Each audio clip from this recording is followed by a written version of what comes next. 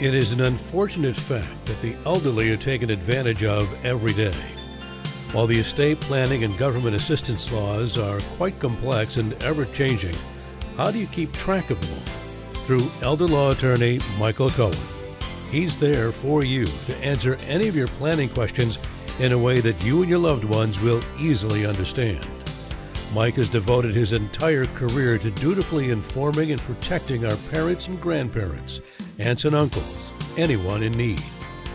Join us now to learn more about estate planning essentials with Michael Cohen and co-host Don Crawford Jr. Here now are Michael and Don. I faced it all, and I stood tall, and did it my way. This is your Estate Planning Essentials podcast and radio program. My name is Don Crawford Jr., the honored owner of KWAM Radio and the co-host of this program, honestly committed to seeking protection for your family, your assets, and you. And I'm sitting with my friend, my co-host, my attorney who should be your attorney. I say that every show, our Dallas estate planning expert, Michael T. Cohen. Hello, Michael. Well, my middle initial is actually B, so I'm curious as to what the T is, because I am not Mr. T. I haven't used a fictitious middle initial in a long time, but there's the word, time, as in timely, Michael T. Cohen. And you provide us with very timely information, like you did last week, about people moving to Texas and how important it is for them to have their attorneys review their estate plans. And so I'm going to call you Michael T. or Mr. T. Can I do that from now on? You can, but my name is Michael B. Cohen, as in beautiful. Really? Okay. I can't call you beautiful, though. I don't know. I see some parents name their children beautiful sometimes. This is my daughter, beautiful. I go, wow, okay. Beautiful it is. But all kidding aside, we do want to talk about something very important and very serious and can be beautiful, sometimes isn't. And that is the issue of reverse mortgages and using them for long-term health care. Now, if you would, Michael, please just give us the reverse mortgage 101 education definition and then roll into long-term care for us. This is, usually the biggest asset that most people have is their home. Right. And it may be that that's maybe even virtually the only asset that they have. And most people want to stay at home as long as possible. That's for sure. And so, but sometimes they need care. But anyway, getting back to what is a reverse mortgage, if you're over 62, you could borrow against the equity in your home. So, a lot of times people need money for various reasons. They may need it to supplement their retirement income to cover living expenses. They may want to delay their Social Security until, let's say, they're 70 years old, so that the Social Security will be greater and they could borrow against the equity of their home. It could be that they don't want to take out of a retirement account because if they did, they get income taxed, whereas with a loan, you don't get income taxed on a loan. Or if you had some investments and you sold them, you'd have a capital gains tax. So let's say they just didn't want to incur a capital gains tax, so they could have this income. There's different ways to have reverse mortgages. You could have a lump sum. You could have a line of credit.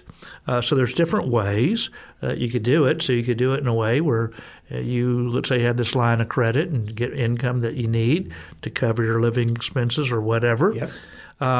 Or sometimes people want to equalize their estate. So, all right, we're going to borrow this lump sum and you're going to get the house, child A, and you're going to get these other assets, child B. It's hard to equalize, but they could utilize that. Mm-hmm. Or maybe they were having mortgage payments, and they said, oh, gee, my income, people are living on a fixed income often when you're older, Social Security or pension, and you're risking foreclosure. All right, so with a reverse mortgage, you don't make mortgage payments. The way it works is you borrow and you do not have to make mortgage payments anymore, but the equity keeps shrinking until so your heirs will get less money, but it was your asset that you needed to live off of, and so you're tapping into the equity, and so that's the idea of the reverse mortgage, Right. And why a lot of people don't do that. And you still have to pay the taxes, though, too, I think I understand. Yeah. There's two elements. There's two ways to have, or three ways actually, where you could default on a reverse mortgage. One, of course, is you die. Right, okay. If you die, obviously that's you're not living there anymore. Right. So the second one is if you vacate, you abandon the property. Oh, interesting. Yeah. Now, so they usually send like this letter that only you're supposed to sign every year to make sure you're still there. The third thing is to pay, like you say, the taxes and insurance. Those are the three elements of default. So whereas, unlike a typical mortgage loan in Texas, you don't pay taxes and insurance are a typical one. But if you don't pay the mortgage, obviously, you don't pay your principal and interest, they could foreclose. A reverse mortgage, there is no principal and interest payments. So that you're just living off the equity for whatever the reason, whether it's that supplementing retirement income, delaying Social Security, preserving your investments. You don't have to pay the capital gains tax. We mentioned the equalization of an estate to avoid foreclosure, to use the proceeds to invest better if you think you can invest better, to pay for care at home if you need that care at home and you need money and you don't have enough other assets. Great. So there are lots of different reasons why some people do it. Now, I'm not trying to advocate one way or another. Just like on estate planning for anything, you have to look at all the facts. Yes. And anyway, so we look at the facts, but some, a lot of times people, in my world as an elder law attorney, people want to stay at home, and if you do, how are you going to pay for it? Now, some people want to pay for it through the use of Medicaid. So Medicaid has a couple different programs. One is it's called Star Plus Medicaid, where the state actually pays for somebody to come to the home. Now, unfortunately, they don't pay very much. The state, I didn't go into other things about Medicaid, what happened in the last state legislative session. We had a show a couple weeks ago on the laws that had passed. But so one of the problems with this is the actual wages that the state pays. And we anticipate things worse, and I'll tell you this, and so now this is going to be based upon what's going on with our federal government as well. So there's a program where the state pays somebody to come to the home. The problem is how much they pay these people. Really? It was until the last legislative session, it was a little over $8 an hour. Oh, goodness gracious. But they, in their generosity, are going up to a little over $10 an hour. I don't know how you justify that when now they just passed a law in California where working at Burger King, the minimum wage is $20 an hour. Right. $20. Right. I don't understand. Right. So unfortunately, you can't keep workers if they can make more at Burger King than if you were taking care of somebody at home. And then you went to make matters worse. I guess it depends on what you want, the way you look at it. That with the sometimes there's government shutdowns, and as we know, it's been in the news recently. And what are they going to cut? They're cutting Medicaid is one of the things that they're cutting. Oh, really? Wow. So when you look at the budget, and so things get worse, and so that means from the Medicaid standpoint, there'll either be less workers or et cetera, and they're not paid very much, and it may not be as beneficial for some people as we like. So let's say you had some real problems, but you wanted to stay at home. You have the option sometimes on Medicaid, but sometimes it's not the best option. By the way, on that program, though, even a child could take care of a parent and be paid by the state under certain circumstances. So, because there's like these Medicaid managed care agencies. So a lot of people do want to stay at home, and they may get their child, even though they might be paid not very much, they might to take care of them at home. So if you had this reverse mortgage, well, it depends on the way you do it. Because if it's a loan is not considered income, but it becomes a resource on the first day of the next month. So you might use that to your advantage. Or even if you had taken a lump sum, let's say you took a lump sum, what would happen if you were trying to get eligible for Medicaid? Now remember, the home doesn't count as a resource. So if you'd taken a lump sum and you had this mortgage, well, all you have to do is pay off the mortgage. Right. Yeah. And then you have to also think about Medicaid estate recovery. You know, we talked a couple weeks ago on the show, I think it was, about when you move from another state to Texas. And we talked about ladybird deeds. Sure. Well, to protect the home from, even if you had a mortgage, the property could be taken subject to the mortgage by having a deed where it says it goes to child or to a trust to protect from, let's say that the state had paid for somebody to come to the home or paid for drugs, things like that, then the state's going to ask for reimbursement. So even if you had a reverse mortgage and you had the state pay somebody to come to your home, pay for drugs, or maybe paying your child, they're going to, after you die, go after that home to the extent that they had benefits. So that's why we talked about on a recent show about having an enhanced life estate deed, a deed where it says it goes to child or children or to a trust to protect that home from reimbursement to the state. So even with a reverse mortgage, you can do that. So you might utilize that. This also avoids probate. So it's possible that, let's say you had, I don't know, let's say there could be all sorts of legal issues because there could be children of different marriages, things like that, and you have some issues there.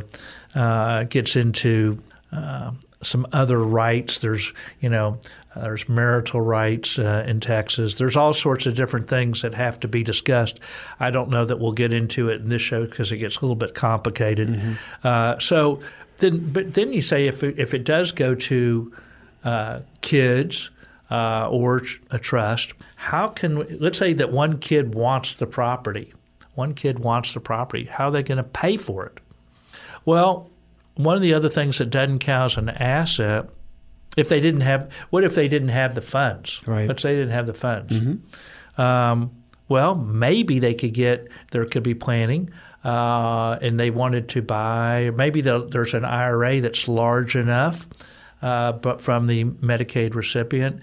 So for Medicaid, an IRA that has required minimum distributions. So that depends on your age. What are required minimum distributions? A traditional IRA does not count for Medicaid, long-term care Medicaid, not all Medicaid programs. I should mention there's 109 Medicaid programs, each with their own rules, and that's not including things like SSI, Supplemental Security Income. So it's kind of, we're only talking today about this one area of long-term care Medicaid, even though it's care at home. So I don't want anybody to misconstrue and think, if I'm on SSI, this IRA won't count for me. Because for an IRA for supplemental security income, what is supplemental security income? For those who don't know, if you are disabled, maybe a lot of times people just got disabled young in life, and they have no assets, and they can't work, then they could get, and if they have very limited income, then they could get on supplemental security income, If you're single, that income is going to be probably less than $914 a month, or $914 or more, or less. And you have to have less than $2,000 of countable resources. Now, if you have a home, it doesn't count, but I'm just not sure how you pay that taxes or insurance.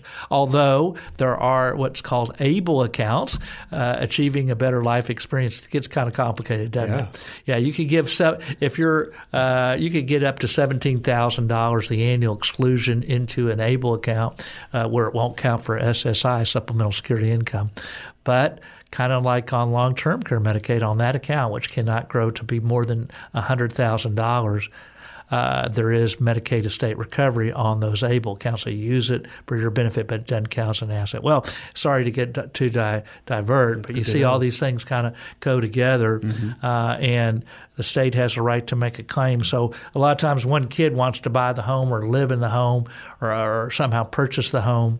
And so if you did happen to have an IRA and they're a beneficiary of it, then they could use the proceeds from that IRA to perhaps pay for the home. Now, if you do have the IRA, I should mention for long-term care Medicaid, it's income in the monthly receipt. And I should also mention it's only for traditional IRAs. And what happens if you have a Roth IRA? Well, under our rules, if you buy any type of annuity within the Roth IRA, it doesn't count. If you're under the age for your required minimum distribution date, which varies. If you were already 70 and a half before January 1st, 2020, then you had to start making required minimum distributions. If you were not, and you were in that age where until the beginning of 2023, January 1st, 2023, it would be 72. And if you're not 70, we're not 72 or 73 until this year, then it's now you have to be when you're 73 that you take out required minimum distributions. And in about 10 years, if you're not 75, then that's when you'll have to take out required minimum distributions. As we see, people are living longer. And so we were talking about, I think one time he said, oh, gee, what's going to happen with the federal deficit? Well, will they increase the age for Medicare, 65? Okay. Remember, when we did Social Security, just think about this. I'm sorry to divert again. But when the Social Security system was first devised, I guess you'd say, the average life expectancy was probably 70. And if you say somebody died at 70 today, that would be probably considered young. Yeah. And so we've increased that to now that you don't have to take Social Security until age 70. Will that increase again in the future? Possibly. Well, we just talked about now required minimum distributions to defer things. Okay. All right. And will Medicare? I don't know. I'm just talking. There's probably politicians talking about this. I'm not into politics. Sure. But it is something that we have to always look at in your planning. Well, anyway, getting back to an IRA doesn't count as an asset for a traditional IRA. Now, let's say you had a 401k or some other type of retirement account. What you generally do for Medicaid, so that the asset doesn't count as a resource, is you convert it from a whatever it is, 401k, to a traditional IRA. Now, let's say you're under 70 and a half or 73, whatever you're depending on what your age is, how would that count? Well, if you buy a deferred annuity within that retirement account, then it will not count for Medicaid. We did a show a couple years ago about the spendless spend down on how we could get eligibility by not spending your money, but just changing the nature of how it is invested. As you may know, if you could start taking out of a retirement account at age 59 and a half without a excise tax. If you're under 59 and a half and you take out of an IRA, you get a 10% penalty. And if you didn't take out at your age that you're supposed to, 70 and a half, 72, 73, it used to be until January 1st, it used to be a 50% excise tax. Now it's gone down to 25%. Okay. Well, anyway, sorry to kind of. So now you have to start. So that, in the planner's world, you have to think about all these tax issues in addition to. Now we're talking about tapping into the equity, and now we're talking about Medicaid, and so a lot of these things kind of you have to see what the problems are. So everybody's different, and you have to kind of figure it out. Well, anyway, so sometimes people, if there's kids that want to buy a property, and if they can make them the beneficiaries, so we know that this kid wants to buy the property or have it. We could have them as the beneficiary of an IRA. Sometimes it could be insurance, but you got to look at the life insurance. Of course, if it's an older person, the older you are, the more expensive. Will they pass underwriting? Typically, I was talking to my daughter just this morning about somebody I knew, and they were younger. I say younger. The wife is in their 60s, but has dementia, and the husband has leukemia. And we were thinking about, they were talking about looking into a product that you don't have to pass underwriting. But I don't know. I said I haven't seen this product, but it reminds me of buying fire insurance or home insurance when your house is on fire. Yeah. It's pretty rare to get that, and if you can, makes you wonder how much coverage would it be and how expensive is it? Right. So usually when it sounds too good to be true, it often is not. It's too good to be true. So you wonder about it. But insurance companies come up with creative things. So I'm not saying it can't happen. But similarly with life insurance, if you're the insurer, if somebody has some form of bad cancer, are you going to sell them the insurance to pay a big amount when that person dies? Right. Or if, like I said, the house is on fire, you're going to go ahead and sell them that insurance? Well, probably not. Yeah. And so, but they're coming up with new things and different types of products, and we'll see what they do. But you got to remember, the insurance company is not there to pay you. They're in there to be in a business. So let's look before we leap. Right. And let me stop you there. You brought to mind 5 or 10 ideas and topics that I won't bring all of them up, but first of all, understand that as Michael foams at the mouth talking about this because he loves it. I mean, he's really good at it. He's very smart. And as we sat here the last 15, 20 minutes of the program so far, he's read nothing. He just knows this information. This is the kind of attorney you want, who knows it already. And you heard what he said, how he disseminated all this information, ages, and what you have to do with IRAs and 401ks. And if you're 70 years old, and this is all from his head because he knows this so well. This is another reason why you should attend his next workshop, which is Thursday, November the 2nd at 10 o'clock. Workshops are very informative, very educational, and very worthwhile. You will not regret attending that because it's in person. So you get to see Michael in action like I do every week doing this program, and you will not regret it. Michael, tell them more about the workshops and what goes on. Well, we ask people what they want to know. And so you just, whatever it is that you want to know, you ask. Of course, it's going to be about estate planning or Medicaid. We've talked about You're a planner. You're not a financial planner. You play one on the radio, but you're not truly a financial planner, but you know a lot about it. And the two are kind of integrated, financial and estate planning. I know it's kind of strange. I think it was Texas Monthly. They said I was one of the top financial planners, but I don't do financial planning. Right, exactly. Yeah, so don't you need Series 6 testing? I'm not a financial planner. Right, exactly. So in any event, no, it's really about estate planning or Medicaid planning or veterans benefits planning. Okay. All these different types of things have to be known about when you give a plan and our company. So it's like tools in the toolbox. You just have to know whatever it is so the client knows what their options are, and they're the ones that make the decisions as what's best for them. Good. But they just have to know what's on in that cafeteria line, what tastes best to them. Good. So we ask people what they want to know, and we try to answer the questions that they ask. And it's 2 hours. hours. It's free. And if you do go to the free Estate Planning Essentials Workshop, we actually give one more bonus. It's a vision meeting. It's also free, no obligation. You don't have to do anything. It's private. Right. Yeah. The workshop is, there's going to be a bunch of other people. First come, first serve, but it's only a matter of about 25 or 30 people. Right. We keep it limited. Okay. We have limited by space, and so, like I said last time, we had to cut it off because the too much demand. And it's at your conference center at your offices? Yeah. Okay. So we had at the conference center, and we ask people what they want to know, and we've been doing them since the end of 2011. Great. So it's because it's been a lot of people want to know. You've got a good formula there that really works and is very fair to people. To let them kick the tires, ask questions for free, attend the vision meeting for free. That's very fair. Yeah. So it's whatever, and you just get for 3 free hours of legal education without obligation. It's just, and I think you're going to have fun along the way. And you've been doing this 30 years now plus. 30, you've been talking practicing law. Yeah. Now I tell people I'm an elder law attorney. Yes, you are elder. Well, thank you very much for telling me that. You're welcome. But it's worth it because he understands this, and he's not in this retirement mode. None of us are. None of us is, not are.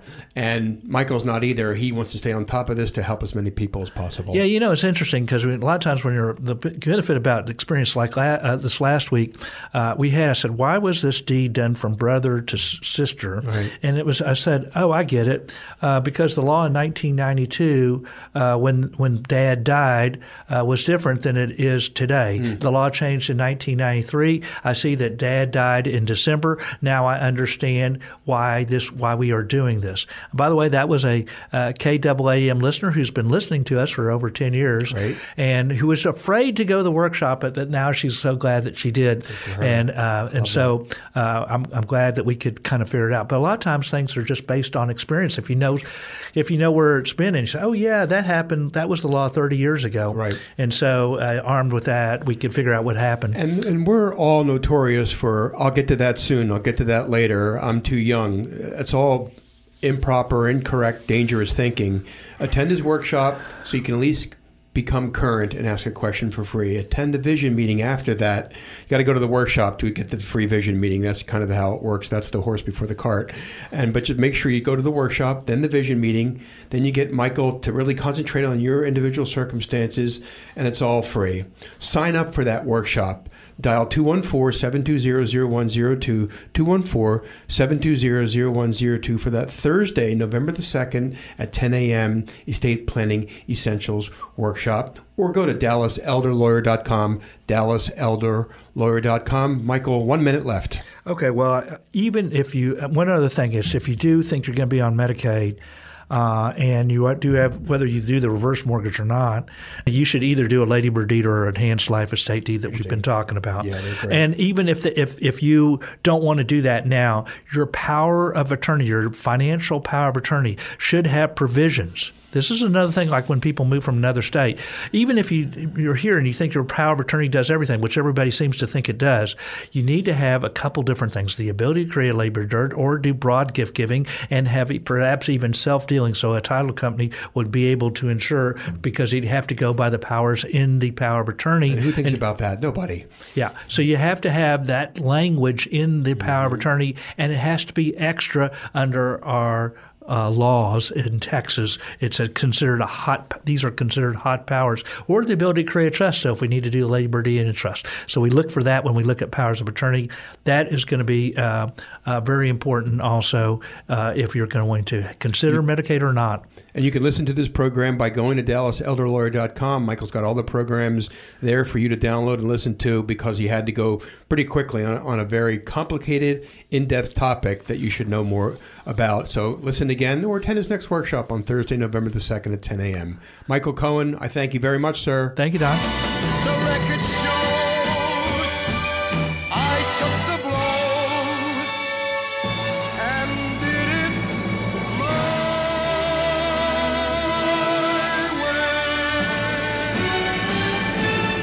way. A leading estate planner practicing law in Dallas, Texas for decades now, Michael Cohen is ready to educate you about the estate planning laws that can affect your family and you. The first step is to attend his next workshop by going to his website, which is DallasElderLawyer.com. That's DallasElderLawyer.com to sign up for that free estate planning essentials workshop. Or you can also call him by dialing 214-720-0102. That's 214-720-0102. The talk show host on 770 KAAM since 2013, Michael Cohen is the person you want to evaluate and complete what could currently be a deficient estate plan. Make sure it's done your way and sign up for his next workshop today.